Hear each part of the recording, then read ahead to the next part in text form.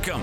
This is Bleacher Blum, a sports podcast for baseball fans. Now, the current master of banter for the Houston Astros television broadcast team, Blummer. Well, the bleachers have been closed for a while, and a lot of you may assume that the government has stepped in and shut us down for various reasons, but I am perfectly confident in the fact that at this moment that myself, Jeff Blum, and David Tuttle are SARS-free. We are H1N1 free.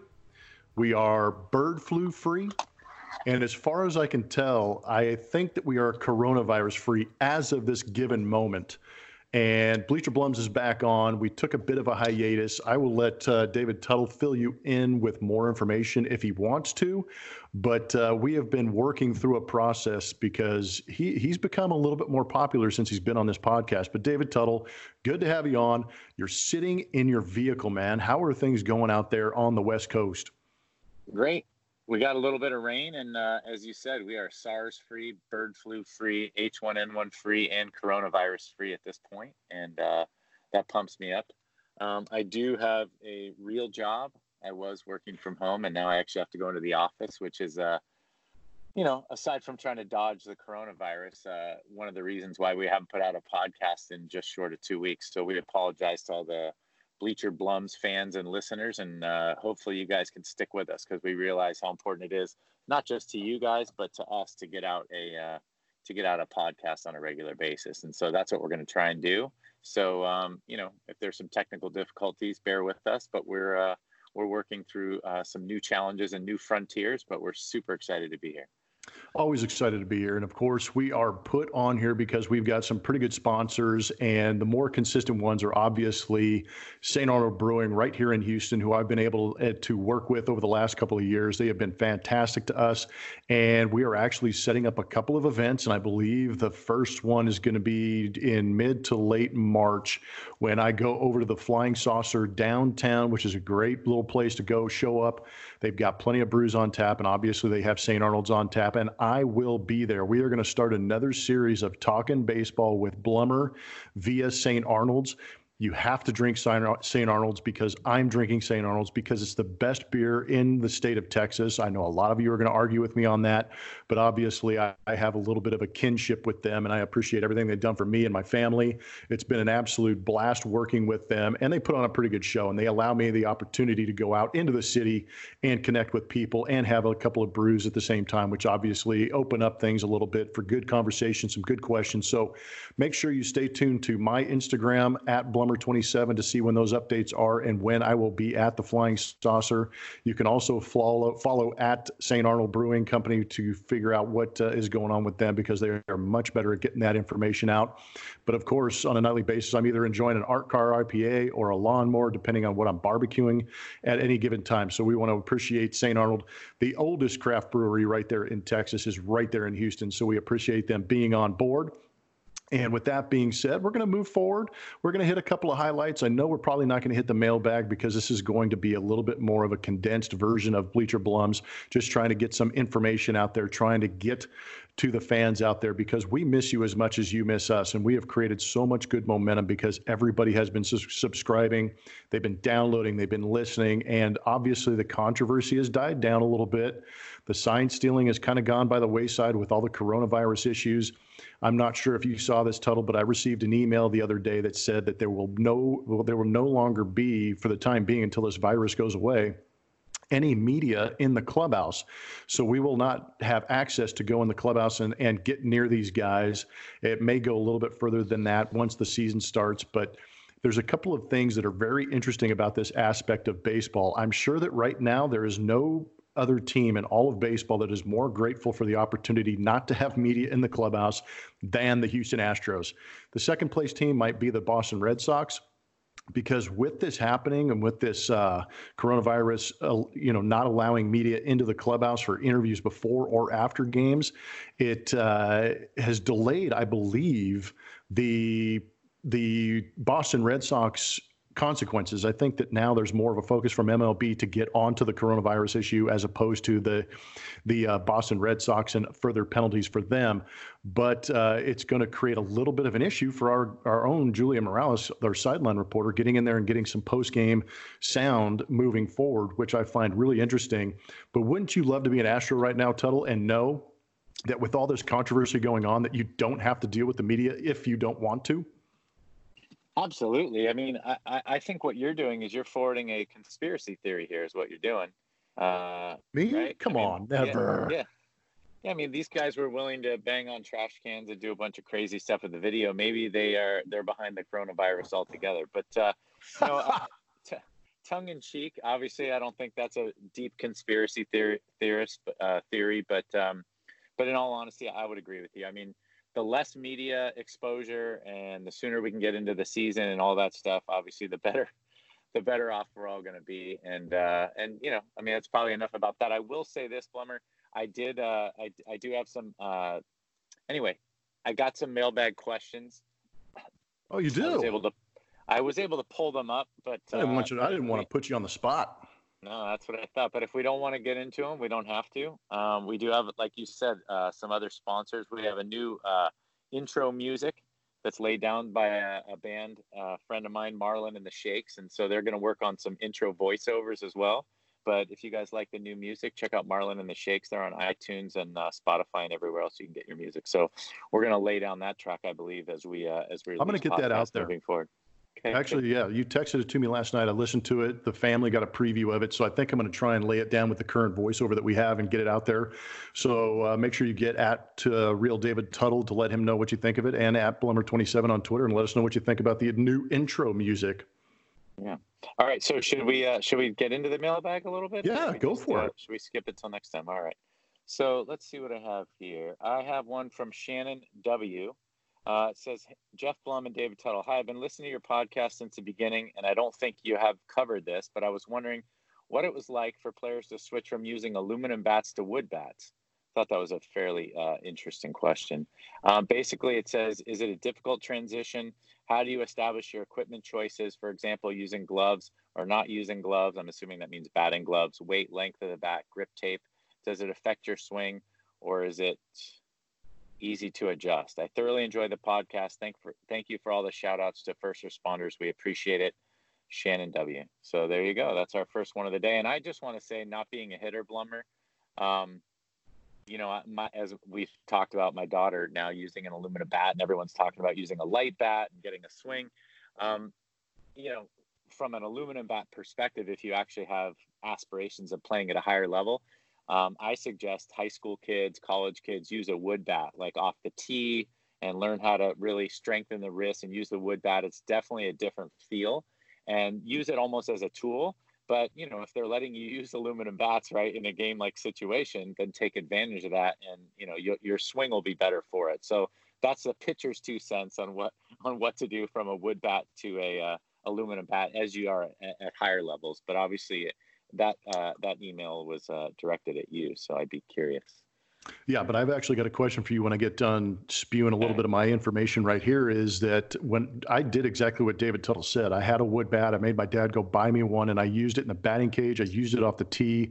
And the biggest difference between when I was using aluminum bat and when I was using a wood bat is that the sweet spot is minuscule compared to what it is on an aluminum bat, or if you're in Australia, they called it aluminium. But the aluminum bat has a lot more forgiveness as far as sweet spot. You can miss the sweet spot, hit it off the label. It's not going to break your bat. You still might be able to get a hit out of it.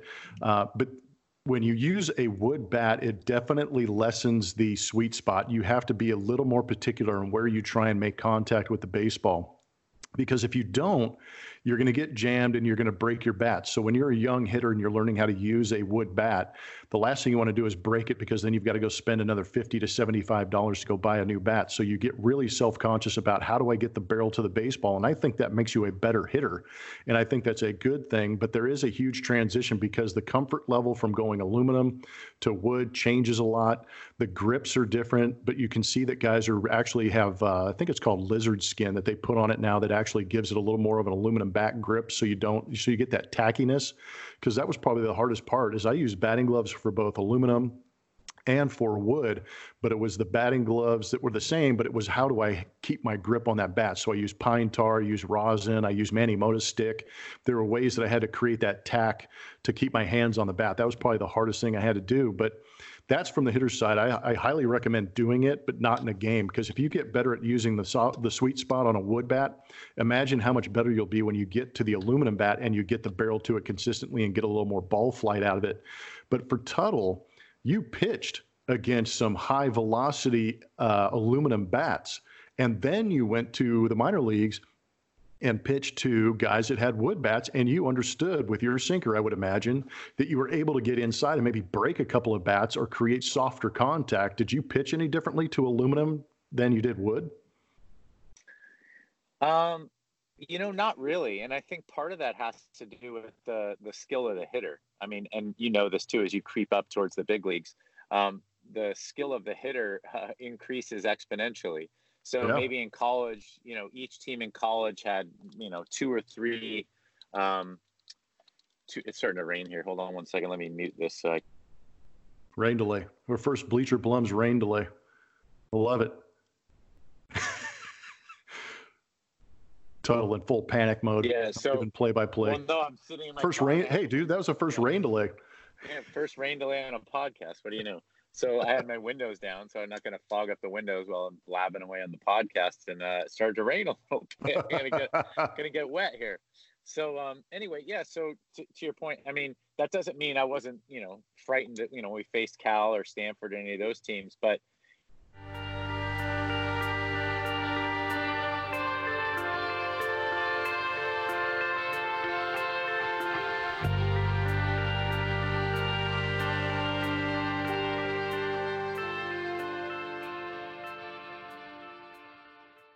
Yeah, great. So I mean, obviously the hitters are a little bit. So wood bat and aluminum bat, I threw the same. That was my overarching point. I know we had a rain delay, so sorry, folks. But yeah, I felt like I went with my strength. You hear that a lot, right? The coach is going to say, all right, we're going to strategize here. This guy has, this guy likes the ball away. This guy likes the ball in. I think the point I was making while my mic was muted was that it was very similar in the steroid era. And unfortunately, in the steroid era, guys were tougher and, the testosterone was there. They'd stand right on the top of the plate. And if you threw inside to brush them back, they would kind of grin at you and their gold tooth would, ding, would reflect out there. And they would just get right on the plate and mash the ball that was middle or to middle away. And I know a lot of analysts have said that about aluminum bats, like, guys don't throw inside. But I felt like I needed both sides of the plate, and my strength was a good hard sinker. And so I would go in hard and, soft away as often as I could, regardless of what kind of implement or utensil or bat the guy was holding. Good stuff. You right. Got any more mailbag for us? I do. And I'm sorry about the, like I said, we're working through these technical difficulties, folks. So hopefully the editing is not too tough on you, Blummer. I'm down for it. All right, here we go. Dave B. So Dave B says, listen to the latest episode today while working out. Great job again. Keep them coming. My questions is about the fun antics in spring training. I saw the video of Caleb Joseph playing air drum. Sorry. What was the craziest thing you guys had to do in spring training? Enjoying the podcast from here in Laguna Niguel. Nice. He's in my neighborhood. Local boy. Yeah. Well, the I don't think we thing can say the craziest thing. I mean, I can't. So. No, we had plenty of good stuff. It all depended on the manager too. The manager, the best one I had was when I was with the San Diego Padres. I think it was Bruce Bochy or Bud Black. I can't remember which one, but we actually had, it was right in the, the beginning stages of American Idol. So we called it Padre Idol. And we would actually encourage, not force or haze, but we would encourage the rookies in camp to come up with an act of some kind. And we had 3 judges, and we would judge them and have them move on, rag them. And it was highly entertaining, but it did a good job of taking up the bulk portion of the mornings so that we didn't have to get on the field, but we could also, it created also a great environment of camaraderie and the ability to go out there and kind of rag on each other, have a good time, be entertained at the same time. And I think that's what most clubhouses do now in spring training. It's a little more of a family feel, like a family talent show that they've got going on. I know that AJ Hinch was very good at finding out secretly what guys' secret talents were. And he would actually bring together veterans and rookies. So he would ask Brad Peacock, for instance, he's like, hey, you got a boat, you like to fish, right? You got a boat down here in West Palm where I think Brad Peacock is relatively close to, and Brad would be like, yeah. And he would say, you know what, Alex Dagote's never been on a boat, take him. And that's how they would do it and initiate that process. So I thought it was pretty cool that they would try and, bring together the old and the new and create that kind of environment and open up that clubhouse to create a little more of a family atmosphere. That was a lot of fun. Did they do like report back? So AJ sets his team up. It's like one day, and then, all right, Alex, what was your experience on Brad's boat? And then it was almost like story time with newbie and oldie. Yep. No, that's exactly what it was. And I actually think that AJ took it to the social media level and maybe forced them or asked them, you got to post at least one video or one picture while you're out on the water. But they would definitely come back and report on how the day went. That's awesome. That sounds great. A couple of big league camps in the minor leagues, as you know, there's about 120 guys and all the clubhouses are really separate. The couple of big league camps I went to, we definitely had those kind of things. I don't know if we would call it, family style and bonding. A lot of it was hazing, and I usually left before most of it happened.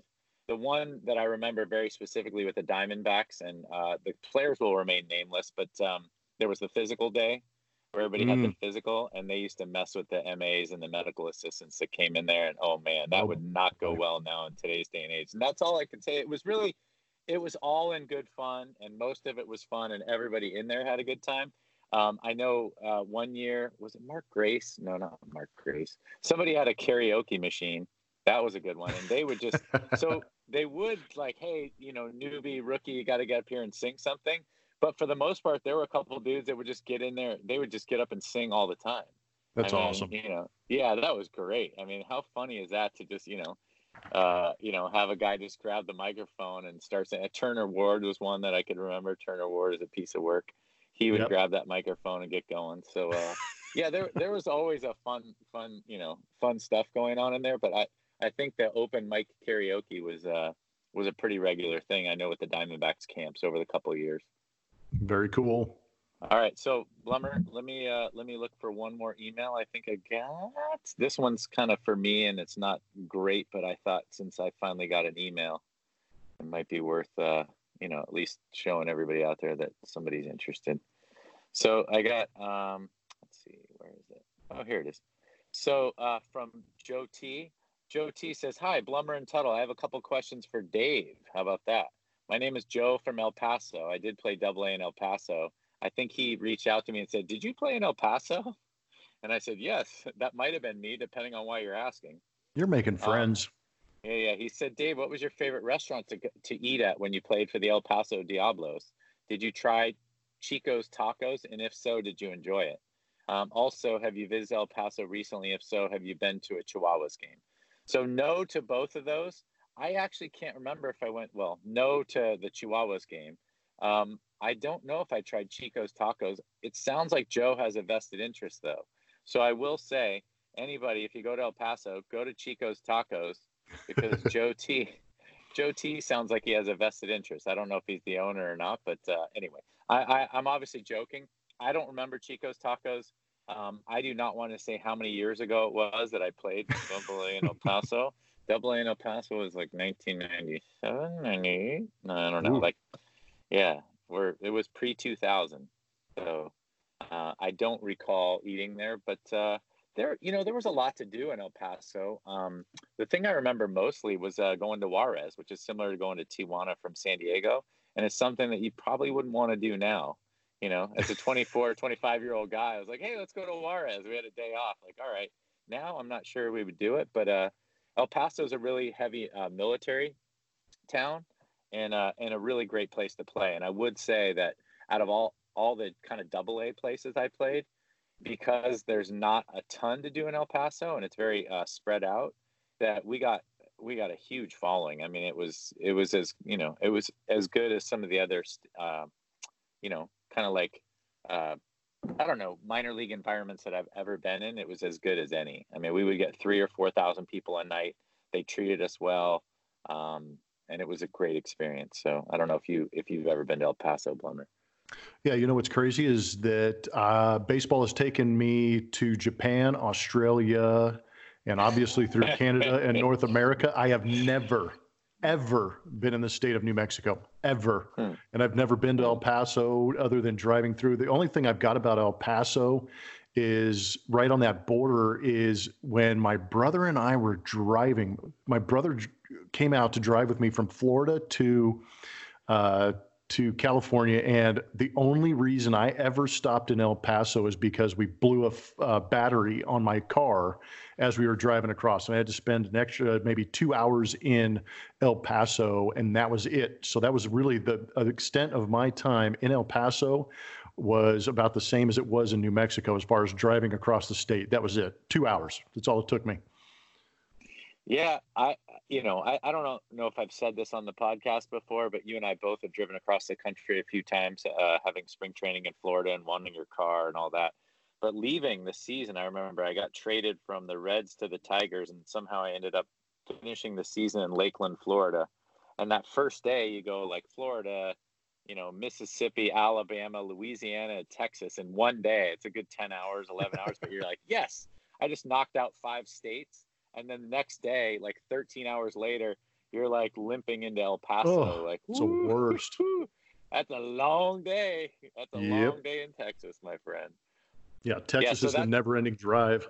That's all right. That's all I got for the mailbag. I do want to give a shout out to, again, Crush City Tees.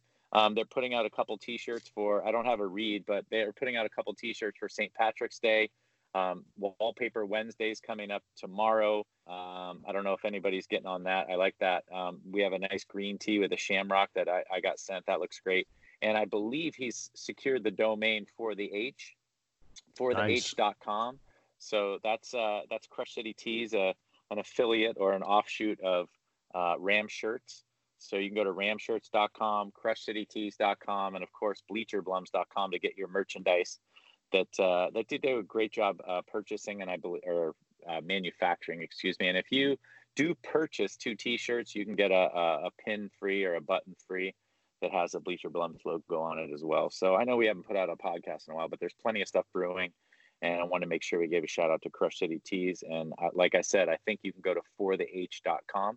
I'll double check that, but fortheh.com is another website affiliated with Crush City Tees. You are right. They've done a very good job, and you're correct about the Shamrock T-shirt coming out for St. Patty's Day is going to be awesome. There's a couple of T-shirts in the works, but I've actually perused the website a little bit, and if you're a hardcore Houston Astro fan, you may want to go to crushcitytees.com and see if you can pick up a couple of their T-shirts, because there's some interesting ones out there to combat some of the negativity that is around the Houston Astros if you need to make a statement. So crushcitytees.com or fortheh.com to go get those Astros T-shirts. And on the news of the Houston Astros, just a couple of sound bites about them. Boo. No, I'm kidding. So you got to do that the entire time? That would be very authentic. But some real actual baseball news coming out of Astros camp. I know a lot of you have been watching and keeping up to date with them, but the 2 big stories coming out of there, the one that really jumped at me was Yordan Alvarez hasn't played because of his knees. That's a little intriguing to me because he is a relatively young man, and I didn't know knees were such an issue. I thought he took care of that in the offseason and would have shown up in a little bit better shape. So there is concern for me regarding Yordan Alvarez, because I thought for sure he'd be inked in as the DH for the rest of the season to see what he could do in a full season. So actually, with his knees creating an issue, he may be questionable for opening day, which would be a huge downer for the offense, even though they are pretty deep as far as that's concerned. And on the pitching side, Justin Verlander has a little bit of a lat strain, I think it is, and he doesn't seem concerned, but he doesn't seem optimistic about making it for opening day. I wonder how long that'll push him back in order to get right. Those lat strains, you could correct me if I'm wrong, David, but with the velocity that these guys are throwing at, the lat is more of a decelerating muscle in stopping the arm, and the recoil on the arm puts a lot of stress on there. And we obviously know that guys these days are very heavy on the velocity, and that lat muscle takes a lot of stress, and it's bugging him a little bit. Am I wrong in assuming that it's a decelerating muscle, that lat muscle? No, you're not wrong at all. I mean, obviously all the muscles kind of work in conjunction, but for the most part, yeah, it's an extension and a as you there you said, go. almost a recoil. Yeah, it's a decelerator and an extension muscle. But I think like any injury, that's kind of I don't know if it's annoying or nitpicky, but man, I mean, if it was his left lat, we might be talking about something different, right? Because it's his front side. But yeah, when it's anything on the arm that you're using to throw, a ball 95, 96 miles an hour, I mean, that thing's got to be healed up and organized and tight and, kind of back to normal before you can really start building it up again. And so, both those injuries are a little bit of a concern, I'm sure, for the Astros. I think from afar, and I say a lot of things tongue in cheek, is, I mean, Jordan, you and I ran into him last year at the mall when we were doing a podcast. I mean, he's an old young, or a young old, however you want to say it. I mean, he's got that LeBron look to him. So yeah. I don't know if he's 22 or 23 or 32 or 33, but yeah, he's got to stay healthy, and he's got to kind of be a big bopper in the middle of that lineup to kind of make everything go. And so hopefully it is just a spring training injury. I said it in air quotes. We've talked about spring training extensively on this podcast before. It's kind of like, yeah, my knee's not feeling so great. I think I'm gonna, I'll take an ice bath over here and get it worked on. I should be good to go by opening day. But it sounds, I know you're not allowed in the clubhouse, but based on your inside info, it might be a little more serious than that. Yeah, hopefully it isn't. Hopefully we get surprised and he gets the right amount of treatment. He's able to bounce back and get on the field. But that's going to do it for me as far as the Astros spring training. I know that they're kind of going through it a little bit. It's that middle part of spring training where you kind of hit that dead body, dead arm, and you kind of you want to get the game going. Guys have about 20, 30 at-bats under their belt, and they're starting to see the ball well. They're starting to get their foot down. The pitching looks great for the Astros. Hitting is always going to be a little bit behind, but I think it's more because these guys pace themselves to get ready for the regular season. So I would imagine by the time the regular season starts, these guys are ready to go. And I don't have anything else on spring training. I'm not sure if Tuttle wants to hit on any of this stuff. Do you care to get to it? Because I know what I want to get to. Oh, I know what you want to get to. We'll get to that shortly. I will just add that, I think we've said this for the last 3 or 4 podcasts, and I know we took an extra week off, but, it's time for the season to start. It'll be interesting to see, like I said, with the coronavirus, we don't really want to talk about that a whole lot, but I know the South by Southwest Music Festival was canceled. There's Serie A or Serie A soccer in Italy is canceled. So it'll be really interesting to see if they play some games in front of empty stadiums, or if they're able to quarantine this and kind of not have it, not have it really affect the season. But I think, to your point, less media in the clubhouse for the Astros and all teams in general, and just getting the season fired up and underway is kind of what we're all looking for. Yeah, and hopefully by the time the season does roll around, we have more answers around the coronavirus and what we're able to do, because I think it would be severely disappointing for both fans and teams if they had to play in front of some empty stadiums. And obviously, the owners take a hit in that sense because you're not selling concessions, and that's what it's all about. But it is time now for all of you to get your popcorn, get your soda, sit down, grab your AirPods, and listen up, because it is time for What'll Tuttle Say?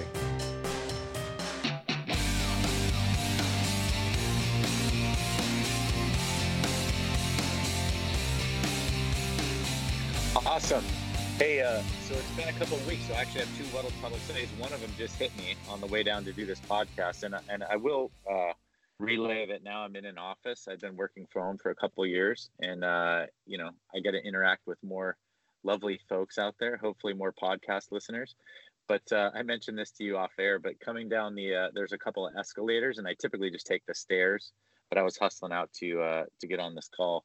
And there was a guy standing in the middle of the escalator, looking at his phone, and that thing was going so slow. And I needed a horn, or like I wanted to tap him on the shoulder, like, you know. And it reminded me of this old cartoon with a guy standing on an escalator, and it stopped moving, and he's stuck there, and he's like, calls into work, says, hey, I'm going to be late. The escalator broke. And I just thought, man, like, it's a moving staircase, people. We can walk up and down it. We can, you know, use it to get off to the side. But, get off to the side. Like, this is the emotional intelligence or the on-court awareness that we've discussed on What'll Tuttle Say. So that's a little bonus What'll Tuttle Say. So the real What'll Tuttle Say, my dad happened to be a Boston Celtics fan back in the day. And so the What'll Tuttle Say is a pirated story from a sports broadcast I listened to last week, maybe. Rick Carlisle, who's the head coach of the Dallas Mavericks, Jim Carrey lookalike as well, except he's much, much taller, was on the Dan Patrick Show. And so anybody that listens to that may have heard the story, but I've heard the story before, and it cracked me up. So I just want to share the What'll Tuttle story of the day. My dad would have appreciated this a lot. Big Boston Celtics fan. So you may or may not know this, Blummer, but I think Rick Carlisle was the 10th or 11th or 12th guy on the vaunted Celtics teams of the 80s. So they had Danny Ainge and Dennis Johnson and Robert Parrish and Kevin McHale, and of course Larry Bird, Larry the Legend. And Rick Carlisle was kind of filling out the bench over there, and they were coached by Casey Jones. And Rick Carlisle was telling the story, and he's like, man, I haven't been in the game in a couple weeks, but he's just kind of, you know, kicking it back down. And they were up 10 or 12 points, and Casey Jones decided to give Danny Ainge. He's like, Danny, you're going to take a break. So Carlisle, they're like, you know, he points down to the bench. You're in. And he comes down into the huddle, and they pull out the old, what we always see, right? They're on the chairs, and he's drawing out the thing. And so you got Casey Jones goes, all right, Robert Parrish, like R, he puts a little R on the board. He's like, all right, here's the R. Like, Robert, you're there. All right, McHale, Kevin, you're K right here, like that. And he's like drawn on the little thing. And he goes, Larry, you're over on the wing here. L, just puts an L for Larry. And then DJ, he goes, DJ, you're over here. Now, Ainge, you're out. And he goes, and he looks in the huddle, and he goes, you, and he writes a squiggly right there, squiggly. He goes, you. So he's got Larry and Robert. He's like, yeah, you. And he writes a squiggly on and he's like, you're moving this way. So they finish the huddle. They finish the whole thing. Like, all right, let's go get him. And Larry walks right up to the coach, Casey, and he goes, hey, Casey, this is Rick Carlisle. I want you to meet Rick Carlisle. Rick, meet Casey. This is in-game situation. I'm sure he just brain farted, but basically Rick Carlisle hasn't played in 2 weeks. He comes down, and he's going through the whole deal, right? All right, L, this is you, Larry. And R, this is you. You? All right, you're squiggly over here. You're squiggly. Like, yeah. So Larry introduced him, and that was one of his favorite Larry Bird stories. And it cracked me up, and I just thought, you know what? In honor of my dad and the fact that he was a huge Celtics fan, he would have really appreciated that story. So I hope you guys get some enjoyment out of that What'll Tuttle Say for some levity in this serious quarantine coronavirus time. And that's all I got. Blummer coming up next. Should we throw it back to you? But let me tell a quick story about it. I had a similar situation in a dugout. And I believe it was 2008. Cecil Cooper was the manager, and we had a bench of Darren Erstad, Mark Loretta, Brad Ausmus, myself, Jose Cruz Jr., and Dave Newhan.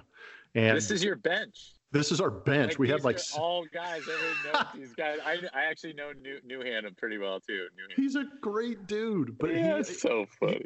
But his last name is Newhan, Newhan. And we get about halfway through the season, and Cecil Cooper pops up and starts screaming down the end of the bench, give me that Newman, get it back, Newman. And I mean, there's no movement at the end of the dugout. We're all kind of sitting there going, what? We got a new guy on the when did we sign Newman? Who's Newman? The new man. You know, then we start making Seinfeld jokes. We're like, hello, Newman. You know, we start popping off, and Cecil's getting pissed. And I think, I can't remember if it was Loretta or Ausmus, and he goes, hey, Coop, his name is Newhan. And I mean, we just lost it. Like, for the rest of the season, you know who couldn't shake the last name Newman? Dave Newhan. Like, come on, Newman. So, I mean, dude, just an ounce of effort would give you just a little more insight to who's on your team, because there's nothing worse than being called by the wrong name, man. No, you're a big league ball player, right? I mean, he didn't even get Rick Carlisle. I mean, he didn't get the first name, the last name, the nickname. He got none of it. And like you said, show me some respect. And I think what else is funny is, if you mispronounce my last name or your last name, but like Newhan and Newman, like new man, like, where's the new man? Like, did they call him up in the, AAA? Like, you could actually not be a jerk and just go, who's he? I think he wants Newhan, but it's not Newhan. I get it. Like, yeah, that's great. It was bad. Yeah. So that's all I got. Now we can move on. Sorry. No, that's all right. I just want to make sure I throw it back to Blum and Blummer. You always set me up so well, and I'm just like, all right, I think we're going to do Blum and Blummer. But I know we've had a couple weeks off, and so I'm sure Lloyd and Harry have some stuff to say about the Blum and Blummer segment. So I'll throw it to them. Huh. I expected the Rocky Mountains to be a little rockier than this. I was thinking the same thing. Jeff Blum's full of shit, man. And for Blum and Blummer, I was actually very appreciative of a guy named Doug Glanville. Played against him, a contemporary. Now he works with ESPN as a Major League Baseball analyst. But he just came out with an article that is titled, "I Played Clean in the Steroid Era, and PEDs Hurt Players More Than Sign Stealing Does." And I'm not sure how many of you at home have actually been able to catch some of the podcasts, some of the interviews, some of the radio that I've done throughout the course of the off season regarding the sign stealing. And I also played through the PED era, and I played it clean. David Tuttle played it clean, so he might be able to jump in on this a little bit. But I thoroughly appreciated the fact that he said that, because I remember vividly, I went on a Scott and BR, who are down in San Diego. I went on their podcast, and they said, what would you rather, if you were a pitcher, what would you rather face? And I said, I would rather face a guy who knows what's coming. Because if you're facing a guy with PEDs, on average, the ball would fly about another 20% further. So add another 20, 30 feet to every ball that guy hits. So if he hits warning track shots, those are now bombs. If he gets bloopers that are hit to the shortstop, they're now base hits. If he hits them, low line drives that are usually caught, now they're over the head of the outfielders. So I firmly believe that PEDs were actually worse to deal with, or made it more unfair. And he did a great job on ESPN.com. Doug Glanville wrote an article regarding PEDs hurt more than sign stealing, but he took it to another level. And obviously he's much smarter than I am. I think he's a Penn grad or an Ivy Leaguer. And he really articulated the point that it hurts more players in the steroid era because the way you're evaluated, and he brought up these data points, you're evaluated as far as your contract status on productivity, service time, and your position. And he brought up the fact that when the Astros are sign stealing, they're sign stealing as a team. It benefits a unit. It doesn't benefit the center fielder only. It benefits the entire team. And I think outside of the cheating club center fielder is what he's trying to tell you. Of the sign stealing, it does not elevate the entire position throughout the league. So it's one team, whereas PEDs affected all teams, all positions, but at varying difference of depth. So if I was a shortstop, I was negotiating against 29 other shortstops, and the market value, if they were all Alex Rodriguez, was elevated, and I couldn't compete at that. And I don't know how many people at home realize this, but I played 14 years, 12 years on one-year contracts, and he actually articulated the point with those data points in comparison to guys who were using PEDs. It really kind of drove home the fact maybe that's why I only got one-year contracts, is because I wasn't putting up steroid-type numbers at the market level that I wanted to compete at.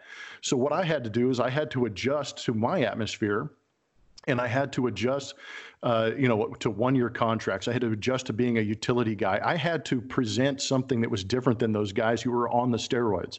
I had enough pop to hit the home run, but I was athletic enough to play 4 positions at a minimum, which was different than some guys. It didn't pay well, but it offered me an opportunity to get 14 years in the big leagues. And one thing he also brings out in that situation is that hitters like myself and like Doug Glanville, who are doing it clean, we were facing pitchers that were all juiced up too.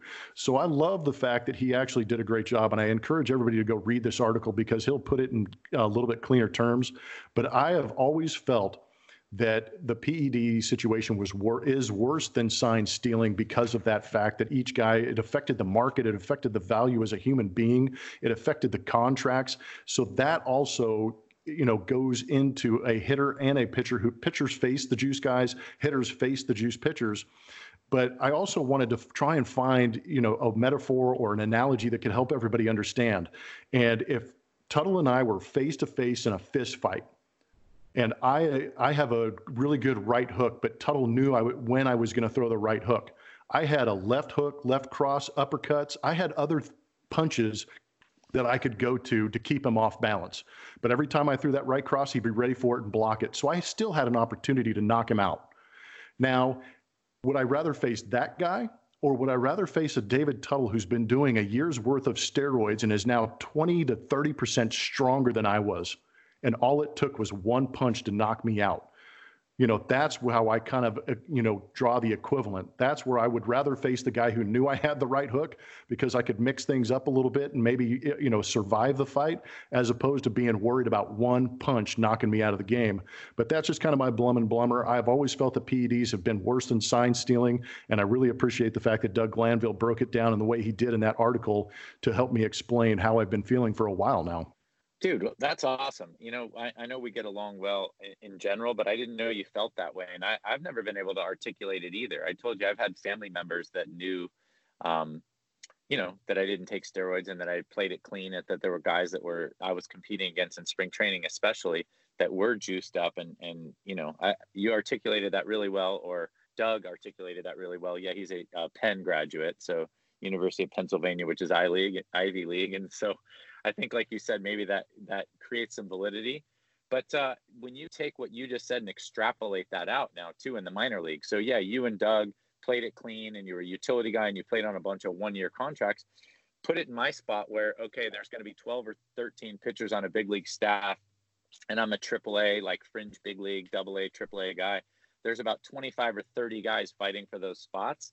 If 5 or 6 of those guys are juiced, and those are the guys that either take up that 12th or 13th spot and then take up 2 or 3 spots in AAA, it just keeps hammering that stuff down. And so I think what you just said to me, first of all, gives me confidence that we're aligned in our views regarding that. And maybe, like I said, that's how we found each other to be able to do the podcast. But I think it kind of just, again, it highlights the fact that that the steroid era for sure probably hindered a lot of folks, especially the folks that played it clean, from maybe achieving their dreams. And it's a little bit disappointing. And to kind of bring it back to what the point of the Blum and Blummer was, let's not blow this out of proportion, what the sign stealing meant and what the sign stealing was for baseball. And, we've attached some articles before, and I sent you the one about, cheating started in baseball back in 1883 or whatever. And it's just kind of continued to, you're always trying to gain an edge. But I would agree. I mean, like you said, there can be strategies. We saw Matt LaCroix and a couple of pitchers for the A's, right, trying to figure out, and they were changing signs all the time. And there was a way to combat that. Like, I know they have a left hook.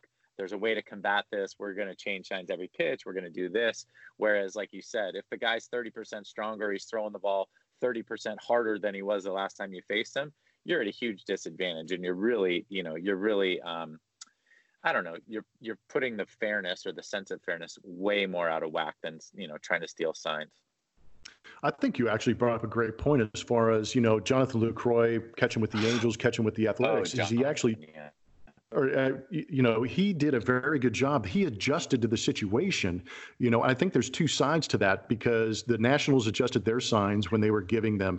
The other teams made the adjustment. If you're going to sit there like Bolsinger, the pitcher who's going to sue everybody on the planet because he got raped, isn't there a little bit of culpability or responsibility on his part to change the signs, pitch better, and work with his catcher to change those signs up? That's what nobody really talks about. They're just like, the Astros knew everything that was coming. Boo on them. It's all their fault. But you just articulated a great point in saying that the other team actually has the opportunity to adjust and maybe use the system against the Astros so they don't know what's going on. Mix up the signs, use multiple signs, get tricky, find a way And that's where I feel like on the PED side, what was I supposed to do? I either stayed clean or I did steroids. There were really only two other options, and I just felt that I did not want to go down the PED road because I didn't know if it was going to help or hinder my career. And I wanted to be able to be on this podcast and say, hey, man, I played it clean. I want to be able to go in and tell my daughters, Dad, did you play in the steroid era? Yeah. What did that mean? And now I can explain to them that this is what it meant, but Dad didn't do it. There was a little bit of integrity involved in that situation, but there has to be something on the other side of sign stealing. If you're, that's like saying I keep getting robbed at home. Wouldn't I change the locks on my doors, or wouldn't I fortify my house? That's what I don't believe in that Bolsinger. I almost said something else. Bolsinger lawsuit. There has to be some accountability. That's exactly what I was thinking. Off the tongue, you're about ready to fire that one out there. I know. Literally. Hey, let me just say, because I know you well enough. Like, you're not justifying it. You're not saying the sign stealing's fair and that the other team should have adjusted. The point was, we're talking about what's worse, right? PEDs or sign stealing. There is some sort of, like you said, counterinsurgency to sign stealing, and some guys figured it out. Like you said, Jonathan LaCroix, and some teams that knew it was coming, they figured out a way to do that, to go about it when they thought baseball was doing nothing about the sign stealing. Whereas with PEDs, there is nothing you can do about it. Now, both of them are wrong, and both of them should be punished, and were punished in their own time. But I just wanted to clarify, you're not saying that sign stealing should be allowed, that it's the other team's fault. But like you said, I think the point was that PEDs were certainly much worse for the game. And like I said, it's near and dear to my heart. I've never thought of a way to articulate it, but certainly I feel like my opportunities and my chances were diminished because of the guys that I was competing against in spring training. Yep. Thank you for pointing that out. Yes, I understand that what the Astros did was wrong. They did go too far. They are punished for it, but there are ways to try and combat that, even though you know what's going on. And I think we did a solid job. I know you got to get back to work, buddy, but how was the podcast for you? And you got any parting words? A couple, yeah. So I thought the podcast was great. I know there was a few warbles in there. We're looking for a good cell tower to sit on, and I'll make that better next time. But I think we got some sponsors out there. We got the word in, and the word out, I should say. And it's so good to be back with you. I know we've been texting and chatting and trying to figure out a new schedule, but I think this should be able to work. We should be able to get together once a week and throw down. It's a good outlet. It is a good outlet, and we appreciate everybody being patient with us and sticking with us, because we are going to stick with you no matter what. All the responses on Twitter, we get it. We want to be on, we want to be with you, and we are coming at you. We'll make the adjustments, and that's what baseball is. It's a game of adjustments, just like this podcast is. And of course, with us parting today, we are going to just give all of our heartfelt love and prayers out to those on the front lines, whether it be the coronavirus or whether it be a war overseas or dealing with things right here at home. We appreciate all first responders and all military who go out there in harm's way and try and make life a little bit better and a little bit safer for us on a daily basis. We greatly appreciate you and everything you bring to Bleacher Blums and the United States of America. And with that being said, I think all Tuttle and I want you to do right now is get after it and believe it.